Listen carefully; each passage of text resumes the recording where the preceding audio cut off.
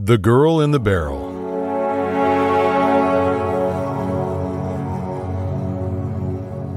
On September 2nd, 1999, in the suburban town of Jericho, New York, just 30 miles from Midtown Manhattan, Ronald Cohen was preparing to sell his house.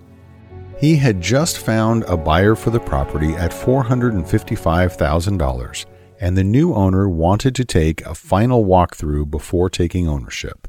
The buyer was very thorough, and during the walkthrough wanted to see the crawl space beneath an addition that had been built onto the back of the house about 30 years before.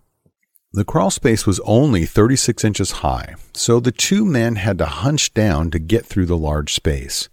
At the very back of the crawl space, they noticed a 55-gallon barrel on its side wedged beneath the stairs. The buyer asked Mr. Cohen about the barrel, and he said it had been there since he bought the property over 10 years before.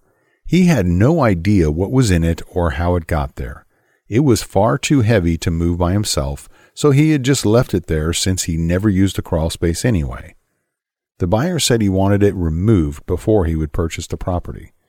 Mr. Cohen and his real estate agent got some help and rolled the barrel out from underneath the home and took it to the curb for the trash workers to haul away. When sanitation workers showed up the next day, they informed Mr. Cohen that at 355 pounds, the barrel was far too heavy for them to take away, and since they had no idea what it contained, it would need to be emptied to make sure there was nothing hazardous or toxic inside. Mr. Cohen and his real estate agent decided to open the barrel and separate whatever was inside so it could be disposed of properly. There was a metal seal around the top of the barrel, so with some tools they pried the barrel open. The two men were immediately hit with an overwhelming stench, the unmistakable stench of death. Once the lid was removed, they could see a curled human hand and a woman's shoe. The barrel was filled with a green, viscous fluid surrounded by tiny plastic pellets. Mr. Cohen immediately called police.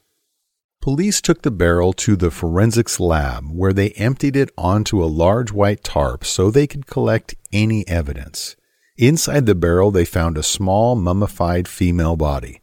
The body had been crumpled over and bent in half to fit into the barrel. Because the barrel was sealed so tightly, her body had been fairly well preserved, with skin the consistency of rubber. But when it hit the air, it began decaying quickly and was immediately taken away for autopsy. During the autopsy, they determined that the body was that of a female of Hispanic descent. She was tiny, only about 4'9" tall, with long black hair and some unusual gold bridgework on her teeth. The bridgework was not something commonly done in the United States at the time and had most likely been done in South America somewhere. The cause of death was determined to be blunt force trauma to the head. Someone had used a hammer of some sort to smash her head 7 to 10 times, crushing her skull. She was also 8 to 9 months pregnant. Police collected DNA from the fetus to see if they could later match it to a father. When police emptied the rest of the barrel, it oozed out a strange green gooey liquid, possibly a chemical dye of some sort. They also noticed tiny black and white plastic pellets mixed in the goo. The woman's clothes were still intact and seemed to be a style from the 60s. Near the bottom of the barrel, they found a woman's purse with some cosmetic items inside and a badly damaged address book. There was also a green stem from a plastic flower arrangement. At the bottom of the barrel, there were 3 pieces of jewelry, 2 gold rings, one of them with an inscription reading MHR XII 59, and a locket that was engraved, "To Patrice, love Uncle Phil." The pages of the address book were badly damaged and stuck together with the green goo. Detectives weren't hopeful of getting any clues from it, but just in case, it was put inside a forensic drying cabinet for a few days to dry out. The following day, detectives began researching to find out where the barrel may have come from. The homeowner, Mr. Cohen, explained that it was already there when he bought the house several years earlier. Detectives began going back through the prior owners to find out who built the extension on the house. After researching 4 prior owners, they eventually found the homeowner who built the extension on the home. He was now 71 years old and lived in Boca Raton, Florida. His name was Howard Elkins. He sold the house back in 1972 and retired when he closed his plastics business that he owned in Manhattan. Police wanted to question him, but they wanted to collect more information before making the trip south. As the days went by, the clues started to pour in. On the side of the barrel were printed the letters GAF, which turned out to be a chemical company based in New Jersey. Police took photos of the barrel and brought some of the pellets and a sample of the green dye to them for analysis. GAF confirmed that the pellets were polyethylene pellets that were used to make many plastic products. One of these products was plastic flowers. The green dye was a unique product called halogen green, which was a dye specifically used to make plastic flower bases in the 1960s. The only customer they had for that product was a company called Melrose Plastics. It was the same company that Howard Elkins had closed in 1972. Meanwhile, the forensics documents lab made some progress on the damaged address book. They were able to get it dried enough to where they could get the pages separated, but the ink had completely disintegrated from the pages. Using a device called a video spectral comparator, they were able to read some of the information on the documents by using alternative light sources. The first notation in the book was a number that started with the letter A. It was a resident alien number. Detectives spoke with immigration officers, but the number was from 30 years ago and their systems had changed since then. It would take time for them to come back with a result. Knowing that the barrel, the plastic, and the dye all came from Howard Elkins' business, and they'd found the barrel beneath Elkins' former home, detectives now believed they had enough information to take a trip to Florida and question him. But before questioning him, they wanted to visit his former business partner in the plastic flower business, Melvin Gantman, who had also since retired to Boca Raton. We'll be back to True Crime Sleep Stories right after this message. What if you could share your story with the world? What if you could inspire others with your passion, your message, or your vision? What if you had a team to help you craft the perfect story for your business or brand? Well, you can. And we at With AIM are here to make it happen. With AIM is more than just a podcast production company. We are your storytellers, your voice, and your partner in creating a podcast that will captivate your audience, showcase your brand's personality, and build a lasting relationship with your customers. So don't let your story go untold. Start your podcast today. Visit withaim.co/podcast to learn more. That's withaim.co/podcast. With AIM, be the voice of your brand. Mr. Gantman confirmed that he and Mr. Elkins were business partners, but he hadn't spoken to him in years. When shown a photo of the barrel, Gantman quickly confirmed that the barrel was one that they often used for their company. He also verified the dye color and plastic pellets were what they used for making their plastic flowers. When shown a photo of the plastic stem found in the barrel, he knew that it was from their company as well. The most useful information Gantman gave, however, was something he recalled from back in the late 60s. He knew that Elkins was having an affair with a Hispanic employee at the company and had rented an apartment for her. He didn't know her name, but he remembered that she had strange gold teeth in the front and long black hair.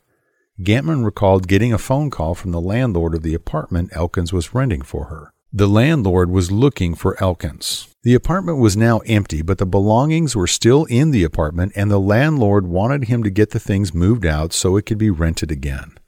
Detectives were now more convinced than ever that 71-year-old Elkins was the killer. They went to his home, and Elkins invited them in. All the things that Gantman easily remembered from the business, Elkins didn't seem to recall at all. He had no recollection of the barrel, the dye, the plastic pellets, nothing. Surprisingly, when asked if he had had an affair during that time, he freely admitted that he had. All he could say was, "Yes, a very short affair. She left." When asked if he knew she was pregnant, or if he even knew her name, he seemed not to remember anything about her. Detectives informed him that the girl was found pregnant and deceased in a barrel beneath his former house. He seemed completely unfazed. When they asked him for a sample of his DNA, He flatly refused. Just then his phone rang. It was his wife. After speaking briefly with his wife, Elkins told the detectives that they needed to leave. He said his wife was coming home and that the two of them would have a lot to talk about. The New York detectives had no jurisdiction in Florida to get a warrant or make an arrest. Before they left, they informed Elkins that they would be back with a warrant and put him in jail for the rest of his life. Early the following morning, the two detectives received a call from the local Palm Beach Police Department. Elkins was nowhere to be found, and his wife had put in a missing persons report. Friends, family, and the police were all searching for Howard Elkins. He was found later that evening in his neighbor's garage in the backseat of their Ford Explorer SUV. That morning, he had gone to Walmart and purchased a 12-gauge Mossberg shotgun. Elkins sat in the backseat of the SUV, put the shotgun between his legs and the barrel in his mouth, and shot himself in the head. Not that there was any question of his guilt, but detectives now collected his DNA from the scene and took it back to New York, where it was confirmed that he was the father of the fetus. As soon as they returned to New York, 8 days after the barrel was found, they got word back from immigration with the identity of the victim. Her name was Raina Angelica Moroccan, and she had immigrated to the U.S. in 1966 from El Salvador. The forensic document team was also able to get much more information from the address book. They recovered several names, addresses, and phone numbers. The phone numbers were over 30 years old, so detectives didn't have much hope for them, but they tried calling anyway. Amazingly, one phone number still worked. The woman that answered, Kathy Andrade, was a close friend of Raina and was still living at the same location 3 decades later. Kathy identified Raina from a 30-year-old immigration photo. She said Raina immigrated from El Salvador and worked making plastic flowers at Melrose Plastics in the 60s. In November 1968, Raina had told Kathy that she had been dating her boss at the flower factory and was pregnant with his baby. Kathy didn't know his name, only that it was Raina's boss at the flower factory. One day, Raina told her that she had made a terrible mistake. She said she'd gotten mad at him and called his wife. Raina told his wife that her husband was having an affair with her, had promised to marry her, and that she was pregnant with his baby. Raina told Kathy she was terrified that he would kill her. It turns out her assumption was right. That was the last time Kathy ever heard from Raina.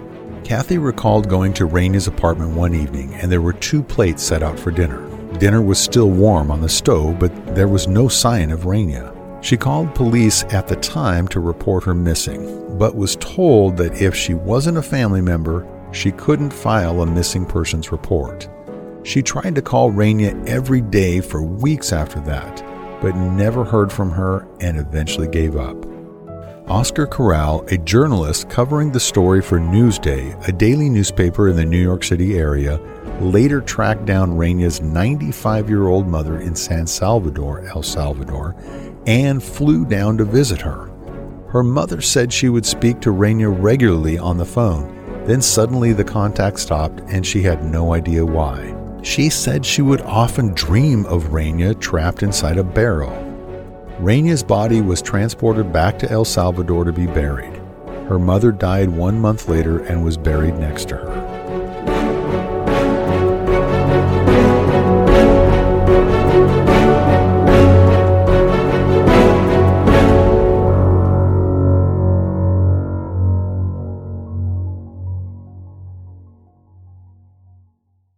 Thanks for listening to True Crime Sleep Stories. If you aren't asleep yet, consider following the show. Maybe our next story will give you the peace of mind you desperately need. Or not.